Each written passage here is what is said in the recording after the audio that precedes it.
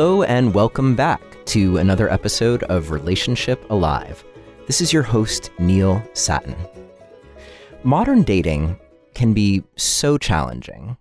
I mean, never mind the whole pandemic that's going on right now, which of course creates its own challenges, but simply finding good people, meeting them, and moving forward in the kind of relationship that you're looking for, that's also a challenge. Knowing how to take a relationship to the next level, knowing when to get out of a relationship so that you can perhaps find something better, all of that is challenging. Today, we're going to focus on all the ways that you can get out of your own way and use the power of behavioral science to make better choices and better matches as you navigate the world of modern love. Now, before I introduce today's guest, I just want to remind you that Relationship Alive is an offering to you so that you can have the best possible experiences with the relationships in your life. If you're finding the show to be helpful, please consider a donation to ensure that we can continue. Every little bit helps, and you can choose whatever feels right to you. Just visit neilsattin.com/support or text the word support to the number 33444 and follow the instructions. And this week, I would like to thank Kirti, Jules, Dion, Cynthia, Claudia, Julie, Maribeth, Laura, Sarah, Dave, Michael, and Ruthanna. Thank you all so much for your generous support and, in many cases, ongoing support of Relationship Alive and our mission. Now, as you'll hear us chat about in today's episode, and honestly, in almost every episode, it is so important for you to be able to communicate effectively in your relationships. So, here are a couple things you can do to learn how to communicate about anything and have the best chance at staying connected while you do it. First, I have a free guide that I put together, which it contains my top 3 relationship communication secrets. If you haven't downloaded this free guide yet, I gotta ask, what are you waiting for? It's free, it's simple, it's actionable, and all you have to do is visit neilsattin.com/relate or text the word relate to the number 33444 and follow the instructions. Or I've put together a full Secrets of Relationship Communication course. In this course, there are over 3 hours of material, but it's broken up into bite-sized chunks that will help you improve all the aspects of communication that are under your control. And you'll learn exactly what aspects you can't control. And you'll learn what to do when things get out of control. So just visit neilsattin.com/course, COURSE, to join. Lastly, if you're looking for a place to get support in your relationship with people who listen to the show and are putting these principles into practice, come join the Relationship Alive community on Facebook. If you're not on Facebook anymore, I don't blame you, but if you are there, come join our community. Okay, it's time to get on with the show and introduce today's guest.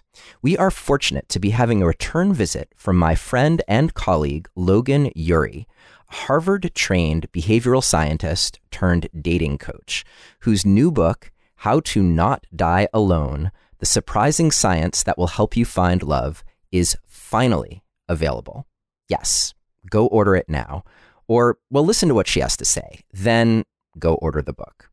Logan is also the director of relationship science for the dating app Hinge. And as you'll hear today, she knows her shit. See, we're making choices all the time, and those choices impact the kinds of relationships we do or don't have. Logan's work does such a good job of pointing out the ways that our decision-making can actually get in the way of having a fulfilling love life. You may recall that she was here back in episode 231, and if you want to listen to that episode, you can visit neilsattin.com/Logan. And for today's episode, if you want to download a transcript or get links back to Logan's website, she has a great quiz that you can take where you can find out your primary dating tendency. Just visit neilsattin.com/Logan2. That's Logan, Logan, and the number 2. Or as always, you can text the word passion to the number 33444 and follow the instructions, which will lead you to all of our episodes and show guides. So let's dive in. Logan, Yuri, so glad to have you back here with us on Relationship Alive. Thank you, Neil. It's always fun to talk to you, whether it's for the podcast or just through our friendship. And I'm so grateful that you invited me back on the show. Well, I did make a promise when we last spoke that when your book was finally going to be out and available, that I'd have you back. And I'm actually really excited that we're here basically on the eve of your book being available. So for all of you who are listening the first time around and who are thinking, I can't wait to get that book, now you can. So make sure you check it out. That's a big time for you because you've had this book in the cooker for quite some time. So it's exciting to finally be at this moment, and we'll get to see the impact that your book makes on the world, which I'm sure will be huge. Yeah, exactly. I think when you and I recorded the last one back in May of 2020, it was the first time I had done any sort of interview about the book. So it was like I had just given birth to all of these ideas, and it's this 300-page book about finding and keeping love. And then to actually be asked questions about it was a pretty new experience. And now, let's say more than half a year later, I've spent a lot of time thinking about how to present the book, whether it's for Instagram content or a newsletter, just really thinking through like, what are the best ideas? What are the top takeaways? What are the things that seem to resonate with people who have read it? So I'm actually in a pretty different place with the material in the book than I was before. And it'll be interesting to see in this conversation what sort of emerges from the different place that I'm at in terms of the book content. I agree. That will be interesting. And I'm remembering that you were like, yeah, this is like my first interview about this stuff ever since putting it all together. So that will be different. And also what's kind of unique for me is that I've been on a bit of a break for the past 2 months. So in a way I'm coming to everything sort of fresh and with a renewed perspective. So let's start with this question of how you get prepared to go out into the dating world, because as I was mentioning in the intro, so much of what we do and the choices that we make are just sort of like based on what the world throws our way in terms of who we meet or who we swipe right on and who swipes right back. And I'm curious to know if you have like a basic idea of how we can prepare ourselves without like getting caught in trying to be over prepared. Like we talked about the 3 tendencies in our last conversation, and you talked about hesitators, and their tendency might be to be over prepared. So what kind of preparation is actually necessary for being successful in modern dating? Yeah, I'm glad that we're starting the conversation here, because this is where I would start the conversation with the new dating coaching client. So if you think about the kind of person that approaches me and wants to spend money on dating, it's not like they've never tried dating before. It's usually that they have experienced a series of frustrations and they're saying, I like my job, I like myself, but this one piece of my life, it just really isn't working. And what is holding me back? And so when I meet with a client, I think a lot about what are the patterns of behaviors, what are the things that they're doing or the attitudes that they have that are holding them back from finding love. And we did talk about this in our first interview, but I think it's worth bringing up because it does appear to be one of the things from the book that really resonates with people. And so I have this framework called the 3 dating tendencies. And the idea here is that after seeing many clients, I realized that many people have the same dating blind spots, the same patterns of behaviors or attitudes that are holding them back. And that it's really important to identify what these are, because that's the first step in overcoming them. And so the key insight here, the 3 dating tendencies, is unrealistic expectations. And so the first type is the romanticizer, and they have unrealistic expectations of relationships. They think relationships are all about that initial excitement. They think that you don't have to put effort in. Your Prince Charming or your Princess Ariel will find you. The second type is the maximizer. They have unrealistic expectations of their partner. They think, oh, I could be with somebody perfect. If only I do a little bit more research, then I can find the perfect person. And they ask themselves things like, could I be 5% happier with somebody else? And the third type, which you mentioned, is the hesitator. and they have unrealistic expectations of themselves. They think, I'll be ready to date when I lose 10 pounds. I'll be ready to date when I get a more impressive job. And so they're always waiting to feel 100% ready. And that's not really reality. Nobody's ever 100% ready. You just have to start. And that's how you get better at dating. And that's how you figure out what kind of person you want to be with. And so really the first question as you're either getting back out there or you have a renewed sense of looking for someone is, what are the bad habits and behavior that are holding me back? And it might be something that you can identify on your own. Maybe something like, I'm too picky. I'm not picky enough. I don't put effort in. It might be something that you can see, or it might be a blind spot. And I really encourage your listeners to actually ask a friend, say, hey, dating is something that I want to focus on this year, and I want to get real with myself. What do you think are the bad habits holding me back? And actually giving that friend that room to be honest with you about the patterns that they've seen, that can actually be a really helpful and major change that helps people overcome these bad habits. And so, yeah, that's really the first step, is saying, what are the patterns that I want to break? Why do I keep winding up in bad relationships or no relationships? And then, of course, as I explained in the book, information on its own is not enough.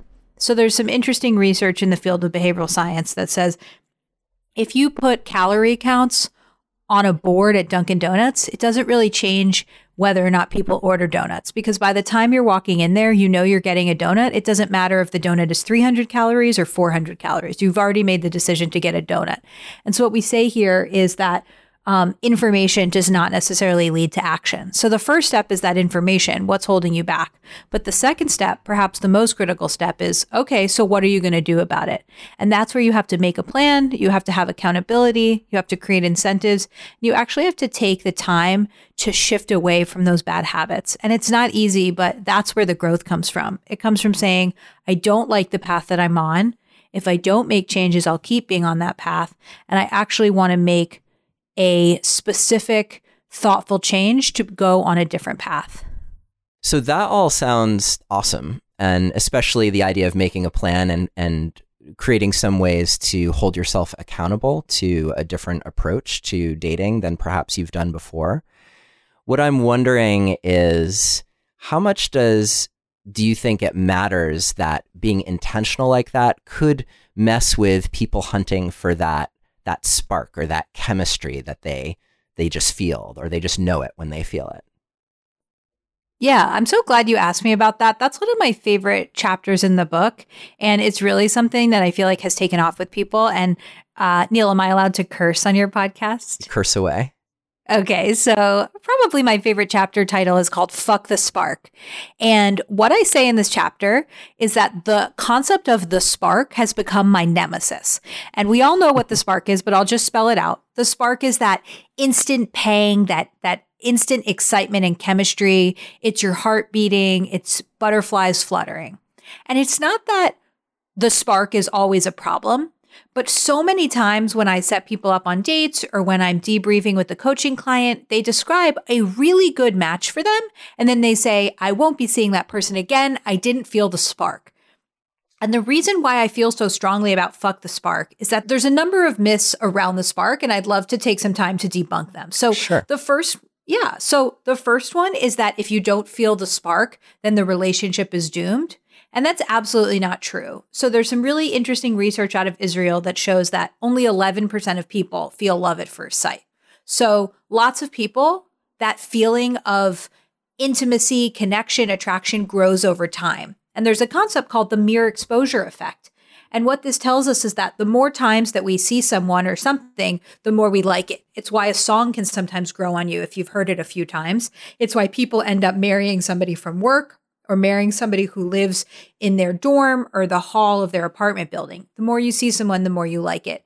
And so that's the first myth. You think, if I didn't feel it when I met the person, it'll never grow. And that's not true. That feeling of connection can definitely grow over time.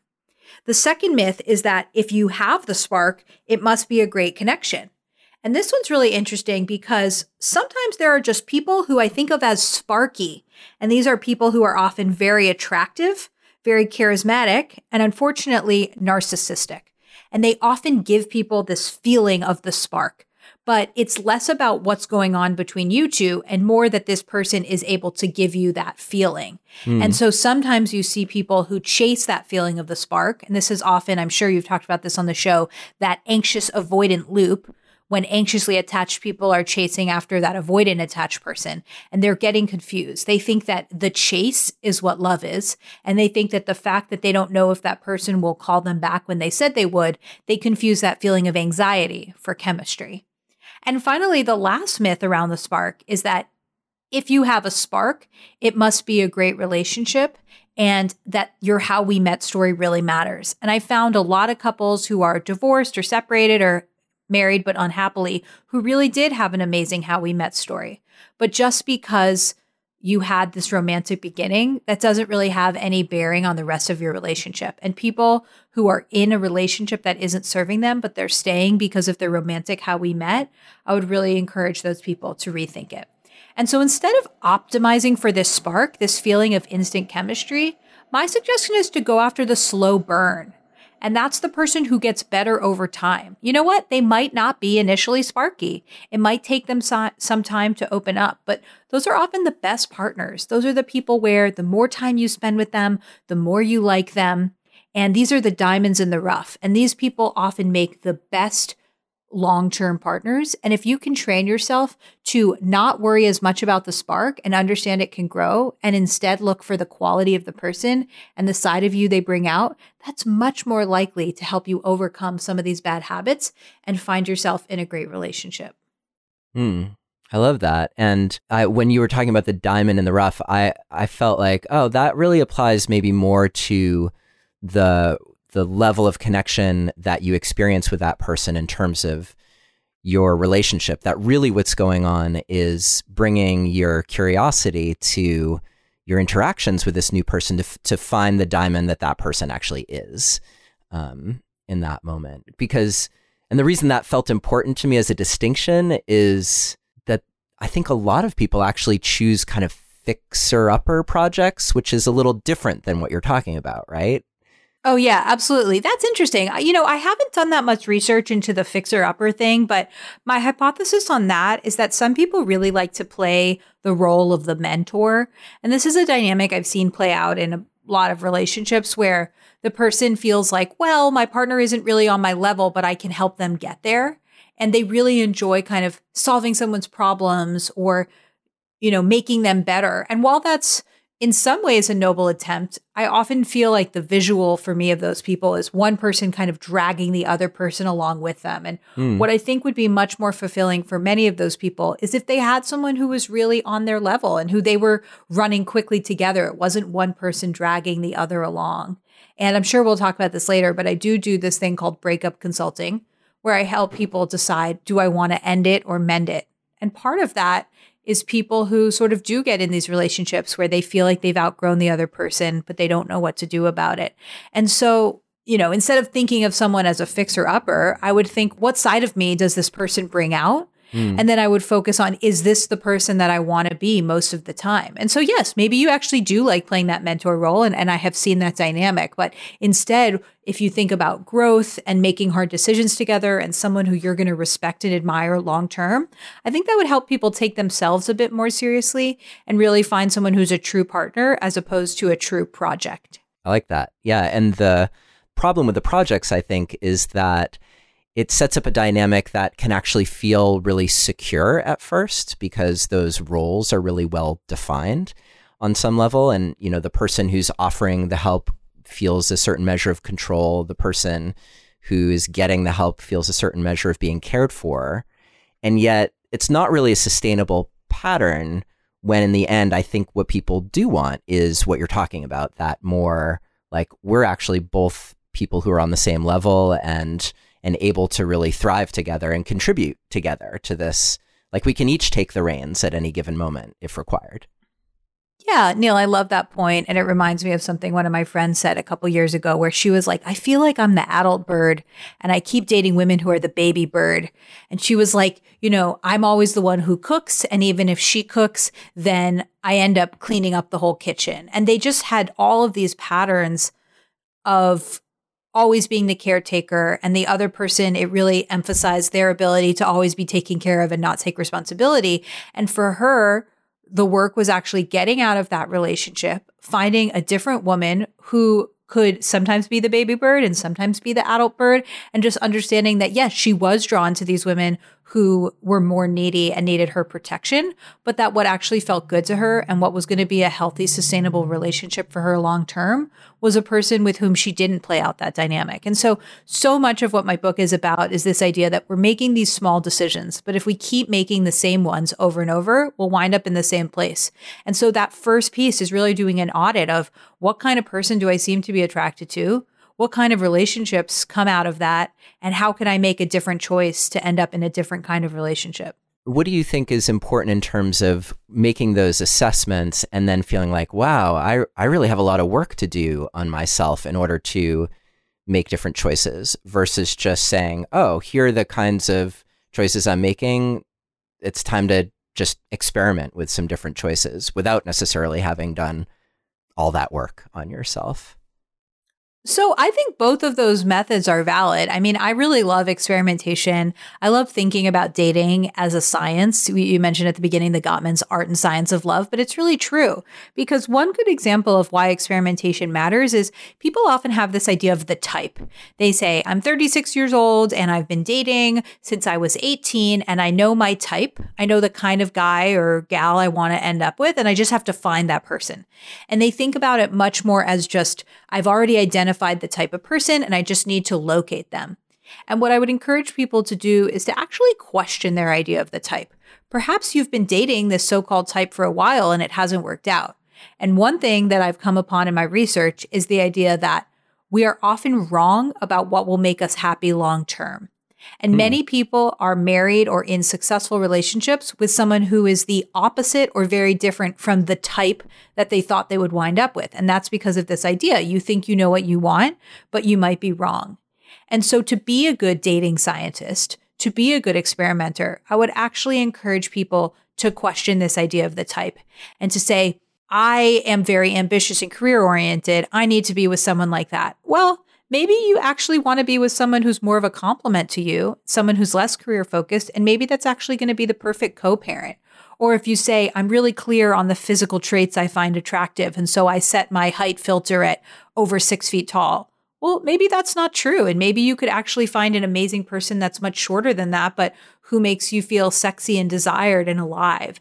And so part of being open-minded about dating is to say, I might be wrong about what I think I want, and I'm actually going to question those assumptions, and I'm going to go on some dates with people who I wouldn't normally say yes to, and I'm going to see what emerges for myself. So allow yourself to be surprised. I'm thinking about this in terms of where we're, like the moment in time that we're talking in right now during, we're here in the middle of a pandemic, and it's really changed the landscape of how people do date each other.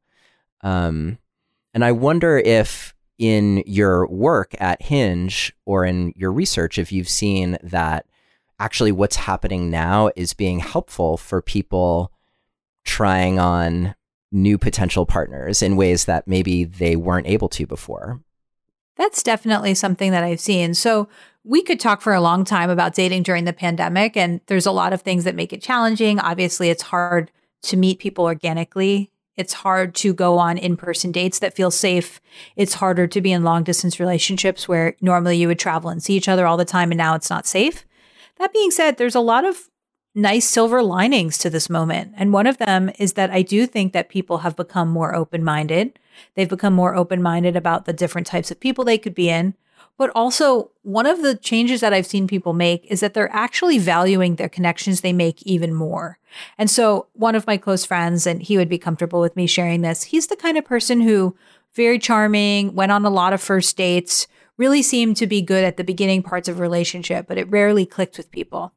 And once the pandemic hit and it became harder to meet people, he met this woman and he just invested in her and in the partnership way more than he would have if it weren't for this moment. Normally, he would have hit a rough patch with her and then moved on and said, oh, I can find someone else better, right? Doing the maximizer thing. And instead he said, well, it's not that easy to meet people. She's become part of my pod. I'm actually going to see where this goes. And Their relationship has just blossomed so beautifully. They recently got a dog together. And it's just been amazing to see what really opened up for him when he was willing to invest in this. And so at Hinge, we've seen that ghosting is down 27%. And for me, that's a sign of both people valuing their connections more and also just approaching dating in a more empathetic way, right? Ghosting is one of the most painful parts of modern dating. And I've been really happy to see that overall dating is up. That means virtual and in-person dates, and ghosting is down. And so I have seen people during the pandemic become more serious about looking for a partner and also more open-minded about what that partner might be like. Yeah, and that gets back to what you were saying before about taking a little bit more time to actually get to know a person, to not like make a quick judgment based on whether you feel a spark or whether you don't. That the act of getting to know someone over time will uncover things about them that you would never get in a first date anyway. I mean, let's face it, on first dates, people are generally somewhat awkward or anxious or super excited, but whatever it is, they're most often a distorted version of who they really are until you've taken the time to actually get comfortable with each other. So it makes sense to me that it would be a little bit different, and that it would create more opportunities when people have more time to invest in each other and to invest in the process, versus just like meeting a person, deciding whether or not they feel the spark and saying next or not. Yeah, absolutely. And Neil, honestly, this thing about the slow burn is so important to me. And I really feel like my husband is a slow burn. We met in college. Then we became friends, and we know this because we were Facebook friends. We met again about 7 years later when we both worked at Google. And then it wasn't until a year after that we started dating. And truly, I feel like the ability to just be around him, see how he made me laugh, see what our conversations were like. He just, every time I met him, I liked him more and more, and he grew on me. And like, wouldn't you want to be in a partnership where your love for that person grows over time versus your interest in that person declines because the spark is wearing off? And so I really hope that people can shift to this idea of the slow burn. And another part of this, another way that I am hoping that the slow burn can emerge is I have a chapter called Go on the Second Date, make the second date the default. And the idea is that a lot of times people go on the first date, they say, wasn't good enough, didn't feel the spark, not going to see that person again. And if you actually make a rule for yourself, I am always going to go on the second date, you're much more likely to actually find that slow burn, because some people just do take a longer time to open up. And so if you say, my rule is that unless something extraordinarily bad happens, I'm going to go on the second date, you are creating an environment that makes it easier for you to find that slow burn. Yeah, I like that. That's, I think, a good rule of thumb, with the important qualifier of, as long as there's not something obviously awry with the person, some obvious warning signs flashing right from the get-go. So I'm thinking about how more and more, so we're encouraging people to know themselves better, to know their foibles as well as the things that have worked well for them, and to know more and more what they're looking for in a relationship, not for the sake of like disqualifying people because maybe they're less than 6 feet tall, but getting really clear on how to know if someone really is good relationship material. So I'm wondering if you can talk a little bit more about those kinds of questions and how you unearth that for yourself, the things that really are your deal breakers or your deal makers. And then I have a follow-up question to that, but that might be a good place to start. Sure. Yeah, there's a couple directions I can take this. And the first one is that we do have a field called relationship science. And this is the study of how love works. And through relationship science, which is academics really studying what matters when two people get together and what makes a relationship successful long-term, we can actually figure out what are the qualities that matter more and matter less than people think they do for long-term relationship success. And so first, I'd love to talk about the ones that matter less than people think they do. And the first two are looks and money. The reason why looks and money matter less than we think they do is because of something called adaptation. No matter what situation we're in, we actually get used to something. We get used to our environment. And so while you might be with someone who's super attractive, your interest in them does naturally fade over time because so much of attraction is around novelty. And there is a funny quote, you've probably heard this before, that says, show me a hot person and I'll show you a person who's sick of having sex with them. And that's a little flippant, but it's true. A lot of sex is about novelty. And with money, it's the same thing. When people think about, oh, it'd be so amazing to become a lottery winner, they think about the process of going from their normal amount of money to getting that large amount of money as a lottery winner. But actually, as a lottery winner, people just get used to their surroundings and they actually get peers who have a lot of money too. And suddenly they've adapted to their surroundings and they're no longer on a daily basis focusing on how good it feels to have that amount of money. The next one that people overestimate is having a similar personality. And so I have had several clients who say, I love going out. I'm a party person and I want to find someone who's just like me and somebody who wants to stay out till 3 a.m. instead of somebody who's more of a homebody. And I look at them and I say, no, you are almost too much on your own. Two of you in a relationship would be way too much. And it matters way less to find someone who has the identical personality to you and much more to find someone who has a complementary personality to you. And the last one is people overestimate shared hobbies. It's actually fine to have different hobbies. You don't need to both love camping. You don't need to both love wine. What actually matters way more is, do you support my hobby and do I support yours? Or do I get resentful that I don't get all of your time? Now, here's the category of things that matter more than people think. And this is informed by relationship science. And so the first one is loyalty. We really want to be with someone who is going to stick with us through the good and bad. And one little shortcut for finding this is someone who's had friends from different phases of their lives, someone who helps their friends move, someone who actually takes their depressed friend out for dinner, not the person who's a fair weather friend and is only there for you when you're at the top of your game and you are the most fun that you can be. Another one is kindness. And this seems really obvious. Nobody's going out there saying, I want to find someone who's unkind, but actually just being with someone who puts others first, who is empathetic, who cares about, the person who can't help them, the people below them. How do they treat the server? Things like that. And the next one is emotional stability. And so a great way to look into this is, how does this person react to stressful situations? Are they very reactive where they're immediately sending out angry text or blowing up? Or do they actually take that moment to respond? And it's that moment of taking a breath and responding the way they want to. That's really a great sign of emotional stability. Other things that matter are things like a growth mindset. Do they look at the world and say, I can grow my skills and get better? Or do they say, I was born with the skills I have and there's no use in trying? Another one is, do you make hard decisions together? I'm not just talking about what food you order in. Really, if you were to have job offers in 2 different cities, if one of your parents got sick and needed to move in, is this the kind of person that you can make a hard choice with? Do you respect them? Do you respect their decision-making? Do you find them logical? And this kind of goes back to what we were talking about, Neil, about why you don't want to be in the mentor-mentee thing, because it's just not sustainable. And finally, the last one, and the one that even some new research has come to support even more, is the idea that a relationship is what's between the two of you. It's not who you are on paper. It's what side of you that person brings out. And so that's really what matters. And if you go on a date with someone who's great on paper, but makes you feel small, get rid of them. That's not the person you want to be with. You want to be with the person who really brings out the side of you that you want to be, because that's who you're going to be around them.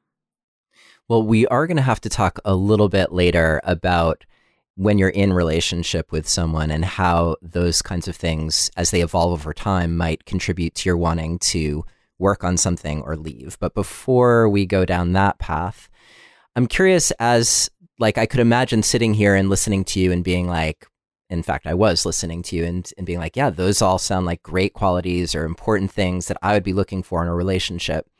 And something that I hear a lot from clients is this dilemma that they go through where they're out in the dating world and they're crystal clear on what they're looking for and what's important to them. And what they're not crystal clear on is how to do the ascertaining about whether or not this other person is really on the same page as them.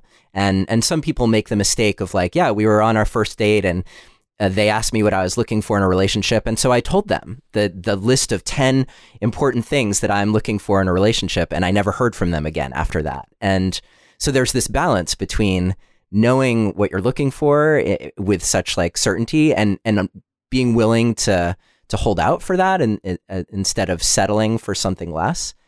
But on the flip side, it's like, well, how do you recommend bringing that into a conversation where it becomes part of the connection that you're building, as opposed to something that might scare another person off, even if they were on the same page? Yeah, Neil, that's a really interesting question. And I would really love to hear your opinion on this. It's something that I get asked in a slightly different way, but a related idea, which is, how do I tell people what I want without coming on too strong? And I think that question is actually founded. I think it makes sense, right? I've had men who tell me, I went on a date with this woman and I felt like she was interviewing me for the role of husband, and she had a rubric and thought, am I actually, she's basically interviewing me for that role, and do I fit the rubric or not? Do I satisfy the job description? And so, yes, you don't want to come across that way, but at the same time, you also do want to be clear about who you are and what you want. And so the advice that I feel has worked the best for my clients is helping people understand you can be really clear about who you are and what you're looking for and how you got there. And then you can actually just get curious and invite the other person to share where they are. So what that might sound like is something like, I've been dating casually for a few years. I've gotten into some relationships. I feel like I'm really ready to find someone, and I'm ready to be in a serious relationship. For me, that might mean getting married. It might mean not getting married. It probably means having kids in a few years. I'd love to hear kind of what your dating journey has been like and where you are with that. And the nuance to what I said is that it's self-awareness without neediness. So it's really inviting the other person to tell you where they are. And hopefully, and this isn't always a guarantee, but hopefully the other person feels like you've created a safe space for them to maybe say something like, you know what, I still think I'm in that casual dating period that you talked about. And sure, if I met someone great, that might change. But for now, I'm actually just looking for casual connections. And even though that might not be what you're looking to hear, it's so much better to understand where the other person is and what their intentions are. And that's really going to save you a lot of time. And so I think if you create a situation where the person has to feel like where the person feels like they have to tell you, oh yeah, I'm also looking for something serious, or else you'll be mad at them. Really, the trick is to be self-aware and to create space for them to tell you where they are. Yeah, we talked about this a little bit in our last conversation, in terms of the what's up with us conversation, or the where are we at thing. And I think that it's just true as a general rule. If you're looking for a dynamic that you want to foster in a potential partnership or in a relationship that you're already in, it's that one of, hey, I want to know you. I want to know your truth. I welcome it, like whatever it is. And then maybe along with that, can I share with you mine? Would you be willing to hear my truth in a similar fashion? That actually opens up way more possibility than feeling like, well, here's where I'm at. Like, are you there or not? Because if you're not, then like I'm out of here. Which obviously is going to be a bit more confrontational, and I'm not sure who would want to sign up for that, aside from someone who like really wants to please you, and then you get into those kind of healthy, unsustainable dynamics where they might tell you everything you want to hear because they know that's the only way to move forward. But in the end, you find out that it really wasn't true for them. And I've actually been there in relationships where I've been on both sides, but I've certainly been there where I could sense like, oh, if I'm actually in my truth in this moment, then this is going to go no further. So at the time, like I would make a much different choice now, but at the time I would make the choice to say what I thought the other person wanted to hear. And I've lived to regret those moments, even though it felt like the right thing at the time. Yeah, I think that's great self-awareness. And I love hearing that you've had that experience, but you've also been able to move past it. Logan, we just need to take a quick moment to hear about this week's sponsor. And I don't know about you, but when the cold weather keeps us inside, or when I don't really feel like going out for whatever reason, and I just need a break from all the research and reading that I do for Relationship Alive, one of my favorite ways to decompress is to curl up under a blanket with my doggo, or a special someone, or both, and get lost in a fun show. And one way that I like to change things up a bit from your typical fare is to watch brilliant TV from across the pond. I don't know what it is. Maybe it's the different sensibilities and ways of telling stories that they have in other countries, or the kick-ass soundtracks with familiar or intriguing new music. I don't know. But it's different and entertaining, and it's one reason that I really enjoy Acorn TV. Acorn TV is a streaming service that's rooted in British television. It has a rich catalog of exclusive, award-winning series across genres: mysteries, dramas, comedies, and more. Not sure what floats your boat, but if you're a fan of quirky British comedy, like I am, then The Other One is definitely a must-watch. It's full of hilarious, brutally honest moments that come up in life and relationships. And on top of that, if you're a Downton Abbey fan, The Other One features a masterfully funny performance from Siobhan Finneran, who played the crafty maid Sarah O'Brien on Downton. Plus, you get access to all of this new, different content for a fraction of the cost compared to most streaming services at just $5.99 a month. And as a Relationship Alive listener, they have a special offer for you. You can escape to Britain and beyond without leaving your home and try Acorn TV free for 30 days by going to acorn.tv and using my promo code ALIVE. That's ACORN.TV, code ALIVE, to get your first 30 days for free. And thank you so much, Acorn TV, for your support of Relationship Alive and our mission. Okay, Logan, let's get back to our conversation. In terms of what I offer people, I think it's very similar, that you want to learn how to bring yourself to the conversation in ways that don't make it about the other person, where you're really just being clear that this is about me and my journey and what I'm looking for, and I'm curious to know where you're at.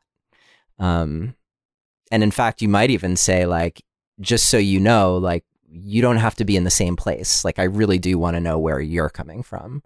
And we may find our way to a point where we intersect and where we're in total alignment. And it may be interesting to find out where we're not, which would help kind of keep the conversation open along those lines. Yeah, Neil, I feel like that really is a critical part of this, is that people are so afraid of getting bad news that sometimes they don't even invite the honest conversation. And so last time we talked about the woo-woo, the what's up with us, which is another term for the DTR, the define the relationship conversation. This relationship milestone does seem to lend itself to some funny acronyms. And the point of this is that sometimes you're at the beginning of a relationship and you want to understand if the other person is on the same page, but you're afraid that if you bring it up, you could lose them or you could find out something that you don't want to hear. But the advice that I would give is that you're so much better off having the data, even if it's not exactly what you wanted to hear, than to just go along and say, I'll hope for the best. And so in general, when you reach one of these milestones where you say, I could either ask for clarification and potentially get bad news, or I could just assume that we're on the same page or not bringing it up, I would really encourage people to do the bold, courageous thing, which is to have that tough conversation. Because even if you hear something that you wish you hadn't heard, at least you now have the information you need to move forward. And that really saves people time, and it helps them get into those relationships they want to be in, as opposed to wasting months or even years with someone who's not on the same page. Yeah, let's hang out here for a second, because I've witnessed people basically in both places, like either the person who's like, yeah, I'm not totally ready to commit, but I'm really loving this exploration and I feel optimistic about it, but I'm just not ready to say like, yeah, this is it. And then there are the people who are like, well, I'm pretty sure this is it, and I'm nervous to ask the other person if they're ready to commit because I'm afraid they'll say no, and then what? Then I've turned it into this big drama. So I'm wondering, just for you, with your clients or personally, what's your approach to each of those people meeting that moment in a way that allows them to have the risky conversation, the bold conversation, whether it's like, just so you know, I am still dating other people, or just so you know, I've deleted the apps. without it becoming necessarily a make or break moment for their relationship. So this is my advice to the person about why they should bring it up or what they should do based on how someone responds. Yeah, how to handle the response. So for instance, like let's say I'm the person who's decided I'm committed. And the idea of the other person like still out there dating other people, or like for some reason they haven't decided that I'm the one for them, like that really makes me uncomfortable. What would be the next step in that conversation if they did take the courageous step, they brought it up, and the other person said, "You're awesome, and I'm not quite ready to not be dating other people"? What would you offer a person who's kind of in this place where it's like, well, I do want to continue, but man, this sucks. Like knowing that you're not committing to me.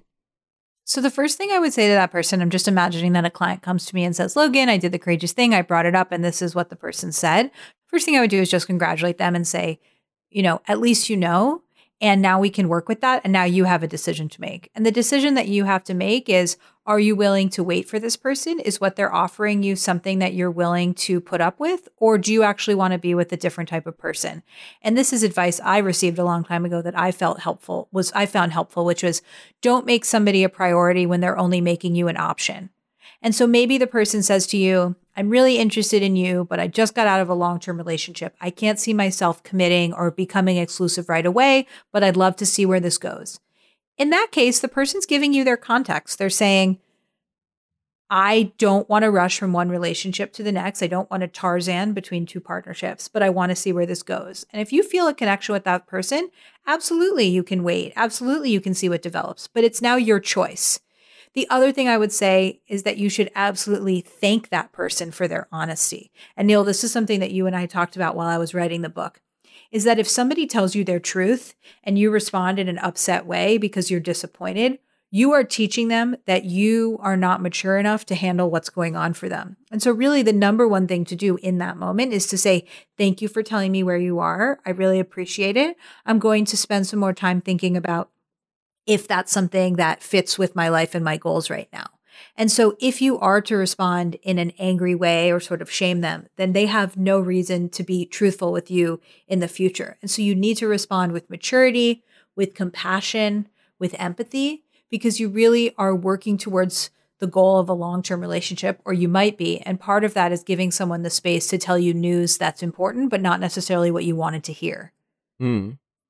Yeah, and something I think that's important to add, and by the way, I love that. I think that that's really good advice for that person, is that I don't think it's important for them to be emotionless. Like part of taking that information and really taking it in and creating that space isn't that you have to pretend that it's okay with you if it isn't okay with you. It's more like, how do you handle that lack of okayness about it?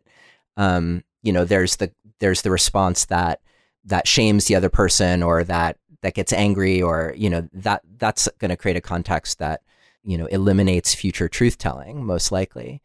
But on the other hand, I think you are invited to say like, wow, that's just so you know, that's really like, thank you for telling me. And that is hard to hear, or that's, I'm feeling really sad or disappointed in knowing that,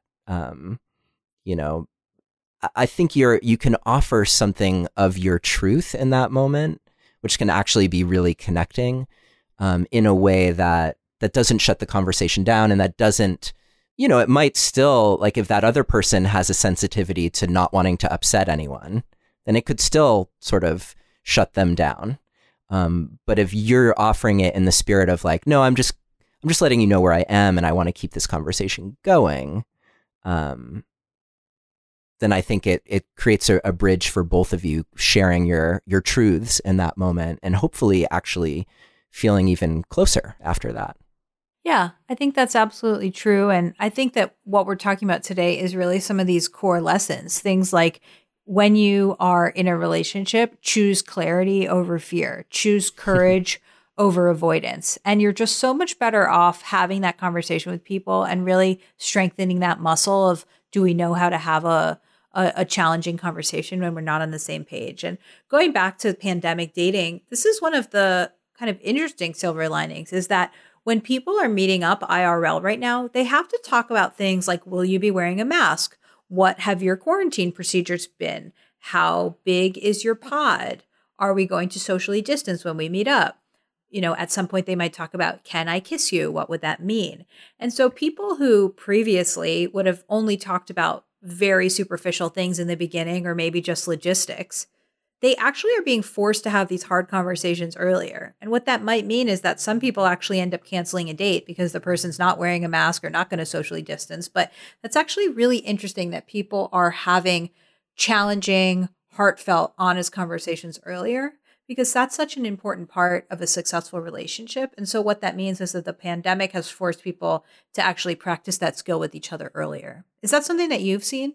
Totally. It's like you have to have the edgy, most people, if they hopefully have the STD conversation with their partner, that's not something you would typically have until a little ways in, usually. But now it's like that is almost a precursor to any further conversation with that person, at least if you're planning to meet in person. And probably even prior to that, because the choices that someone is making around things like that might impact your desire to even have a second virtual date with that person, for instance. So yeah, I'm finding that to be true as well. And I think it's a huge gift to, it will be interesting to see the relationships that were born during this time, if in fact they did take a certain measure of intentionality that sets them up to be more successful in some way. I'll be curious to see how that unfolds for sure. Yeah, that's really what we're seeing with the Hinge data. I mean, I talk to the press all the time about what have we seen with dating during 2020 and then what are our predictions for 2021. And so much of it is about the intentionality of people. People who just weren't prioritizing relationships said, hey, I don't like quarantining by myself. I feel really isolated and lonely. I'm going to actually put more effort into finding someone.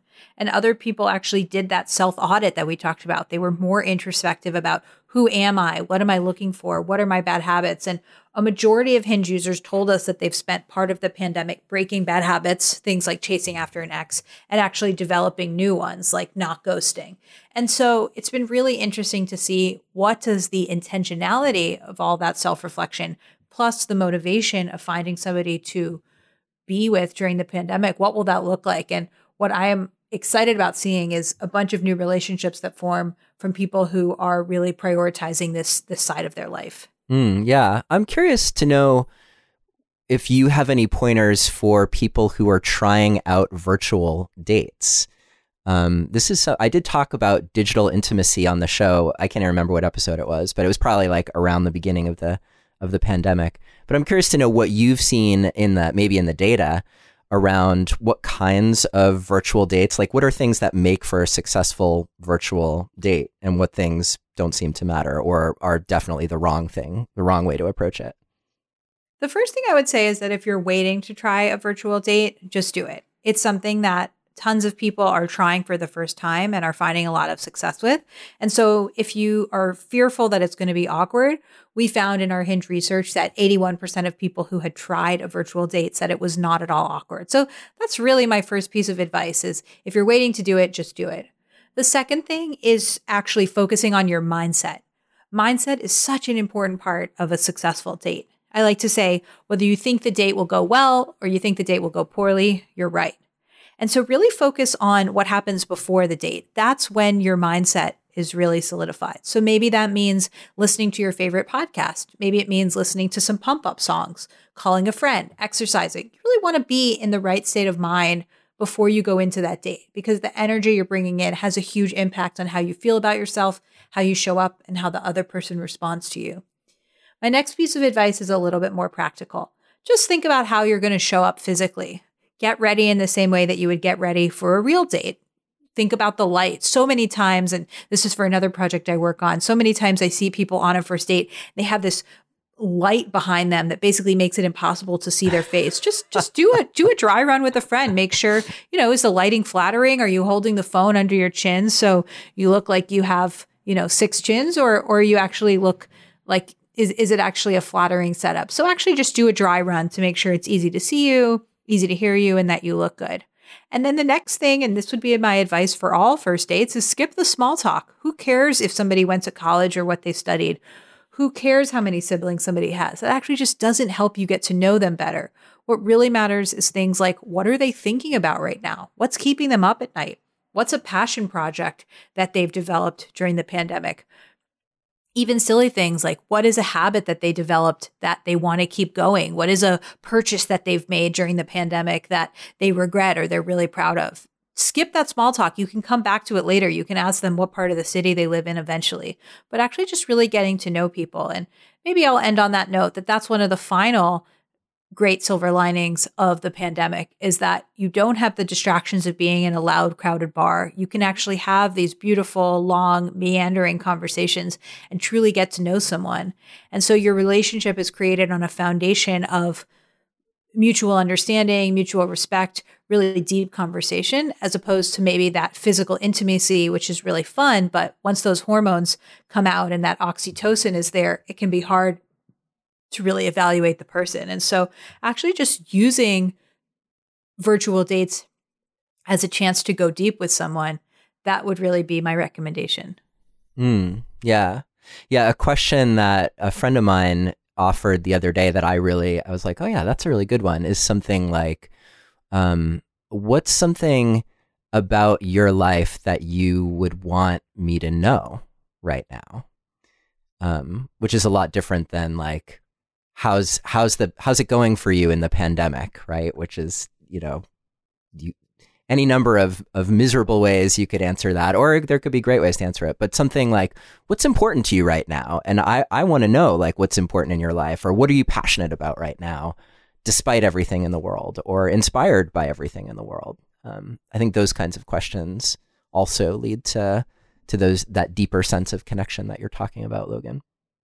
Oh, yeah. Yeah. I have a couple more questions I can add to that category. So one of them is, what's something that you normally don't share on a first date? Share it. And I like that question because it's a shortcut towards the person being more vulnerable than they normally would be. It also helps you stand out because you're basically saying, this isn't a normal first date. This is a special kind of first date. And it really helps the person think in a different way. One mistake that I see people make on first dates is something that my friend, the behavioral scientist Kristen Berman, calls press play mode. And this is a mode where you basically are used to repeating the same stories over and over. So Neil, if you were on a first date, you might say, I run this podcast. It's called Relationships Alive. Every week I interview this type of person, right? You're just repeating this thing that you've said a million times. Versus if somebody were to say to you, tell me something that you don't normally say on a first date, it actually forces your brain to go, what am I hiding about myself? What's really going on for me that I wouldn't share? And now I'm going to share that. And getting you out of press play mode into a moment where you're actually present and experiencing the conversation, that really helps get the date off on the right foot. I love that. And while you were mentioning that, I had this, you were talking before about the mindset that you bring to the virtual date, or really to any date. And I'm feeling inspired to mention that I think it's also helpful to really hold not only your curiosity, but the sense of like, this other person is special in some way. And it may not be that they're special, like they're going to be your next partner, but there's something about this person that is amazing or beautiful or interesting or intriguing. And in truth, there's probably more than one thing, but there's at least something. And so I'm entering this experience to try and figure out what that is. And not only just figuring out what it is, but also assuming that it's true, which I think is a better frame for entering a date rather than where I think a lot of people go, which is how quickly can I disqualify this person for partnership with me. Yeah, that's something that I talk about in the book, this idea of the negativity bias. And there's some interesting research from the biological anthropologist Helen Fisher, where she talks about the fact that it's easy for us to see what's wrong with the person. It's easy for us to nitpick and see what would make them a bad partner. And what's actually more interesting is to see what's right with the person. And so that would be my advice to people, is whether you are swiping on an app or you are on a first date, really use your imagination to see what is attractive about this person. Maybe it's the way that they talk about their sister and they're just clearly so family oriented. Maybe it's the way that they smile and laugh when you tell a joke. Maybe it's the way that they make you feel when you talk about your career and they ask really great questions. And if you can actually shift your framework from what are reasons to disqualify this person to what are reasons to say yes, you will not only have so much more fun on the date, but you will also be better at finding those slow burns that we talked about. Yeah, awesome. Well, Logan, you have so much to offer, and I want to make sure that we do cover the question, which is kind of the opposite of what we were just talking about, which is once you're done appreciating all the great things, this question about knowing when it's time to cut bait, when it's time to leave a relationship that isn't working. But before we do, I just want to remind you that Logan's new book, How to Not Die Alone, is available at a bookseller near you or online. And I'll also have links to Logan's website, which is LoganUry.com, on the show notes page, which you can get if you go to neilsattin.com/Logan2. And on Logan's site, you can take a quiz to figure out which of the 3 dating tendencies that she mentioned earlier is your prominent tendency. And she's also offering some cool bonuses if you do get her book now, so you can go to her site to find out what the bonuses are. So Logan, can we dive in the different direction, which is like, let's say you're trying to decide, like, okay, this person, like, here are these things that are great about them, and maybe one of those things is even, I love this person, and yet there's this thing and this other thing, and this thing is maybe actually a deal breaker that, I know I want to have kids and they're not sure they want to have kids. How does someone wade through that moment in a way that allows them to make a choice they can feel confident about, even if it involves, let's say, walking away from someone that they do love and care about? Yeah, so the first thing that we can talk about is the idea of a deal breaker versus what I call a PPP, a permissible pet peeve. The idea for this came from a few years ago when a woman walked up to me at a happy hour and she was like, I'm really open-minded about the kind of guy that I might end up with as long as he's not a mouth breather.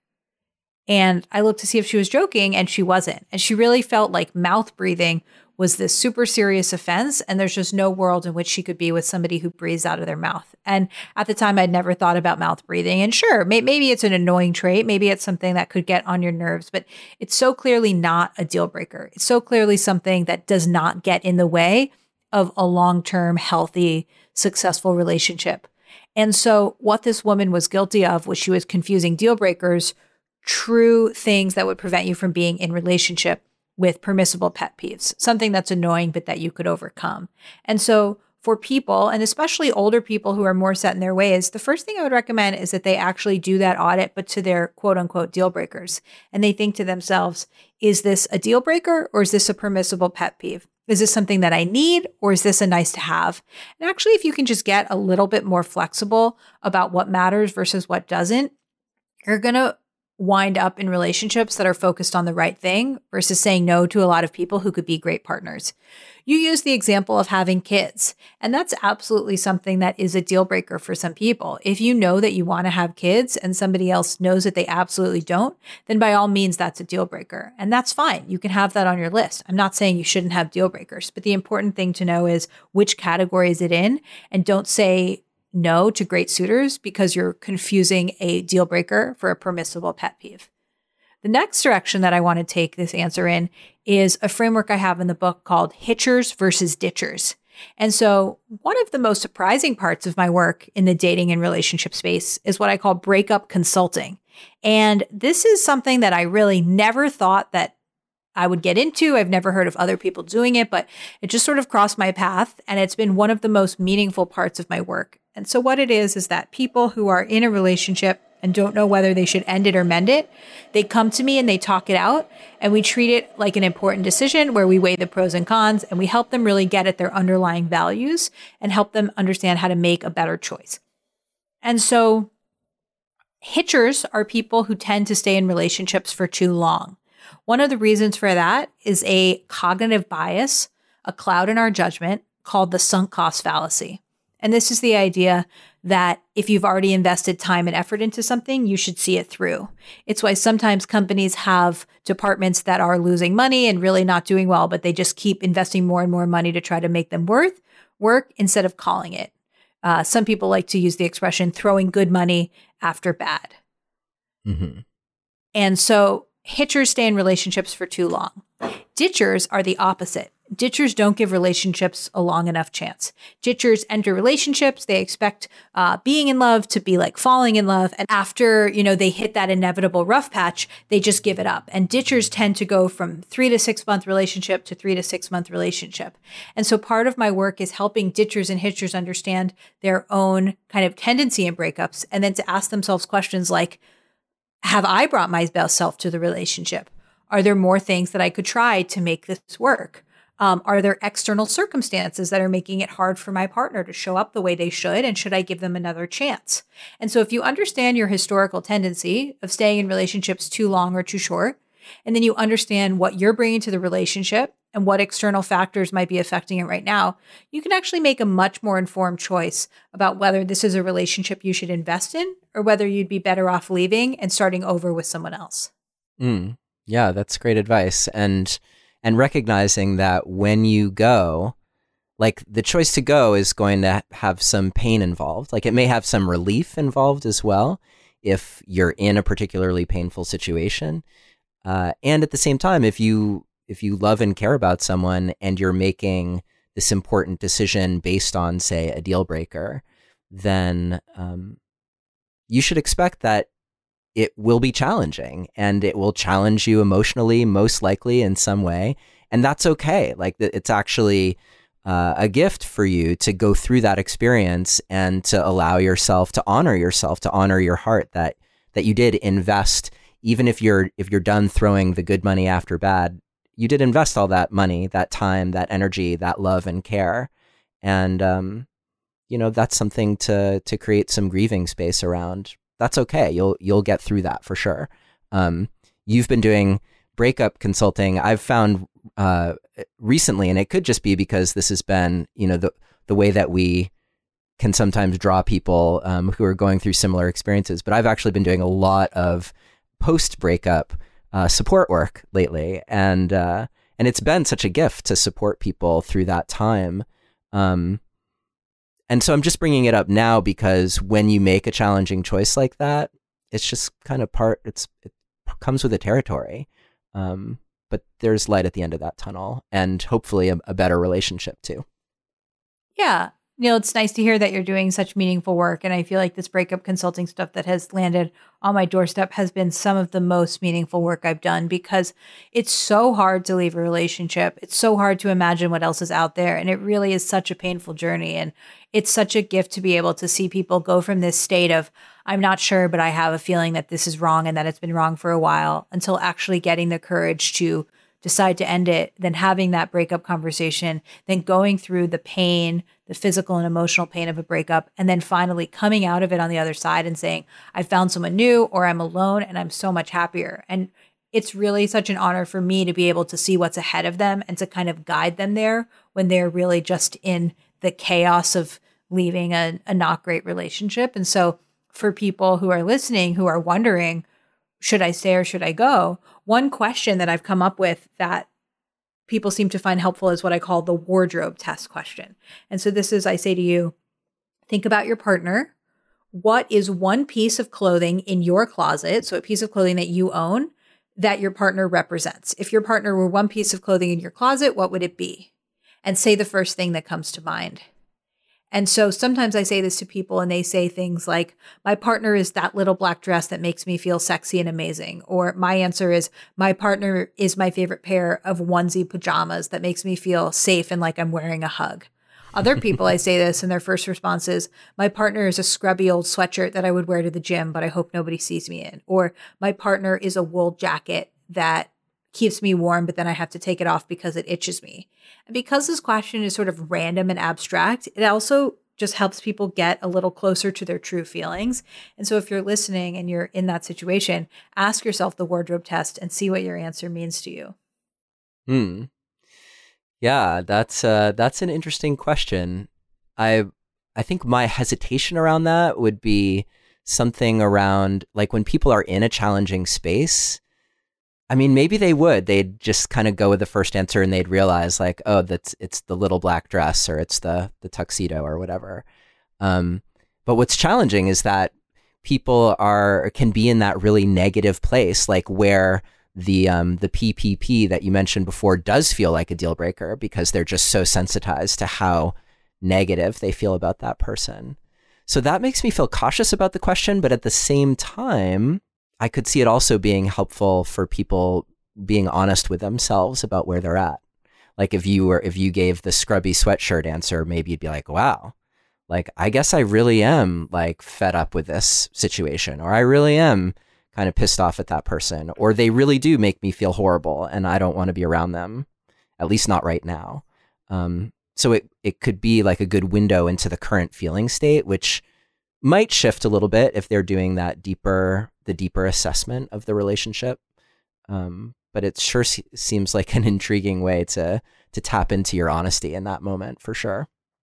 Yeah, Neil. And of course, we're talking about something really serious. We're talking about taking a relationship that you're in, that you're invested in, that somebody else is a part of. You're also holding that other person's feelings and time in your hands. And so I would not recommend anyone just answer that question and then flippantly make a decision. But I think that one of the themes of today's conversation is, is love rational? Can you apply decision-making theory to it? I know there are probably people out there who are listening saying, what is she talking about? Love is this organic chemical reaction and she's trying to apply rational thinking to it. And no, it's a mixture of both. It's saying relationships come from a series of decisions. You make great decisions and you wind up in a great relationship, or you make bad decisions and you keep repeating your patterns and end up in a bad relationship. And so for something as important as whether or not you should break up, you really want to get at it from a number of angles. And that's why you should ask yourself a series of questions like the wardrobe test, but also things like, what else could I be doing? Have I shown up as my best self? What is my historical tendency as a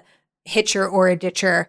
And what are the external factors that are leading my partner to not be their best selves right now? And is that something that might change in the future? And so I should ride this out. Yeah. And in the end, if you can't make a choice, then if you chose something like dirty old sock, then you should just let it go. Yeah. And I think, you shouldn't make the decision based on one thing, but I do think that if your gut reaction was, my partner is this pair of pants that used to fit, but I've outgrown, I think that tells you something. Definitely, for sure. Well, Logan, you true to form in what you said at the beginning, you clearly have spent a lot of time chewing on this material that you put together for your book. And there have just been so many little gems of wisdom today. So it's been such an honor to have you back in celebration of the release of your book, How to Not Die Alone.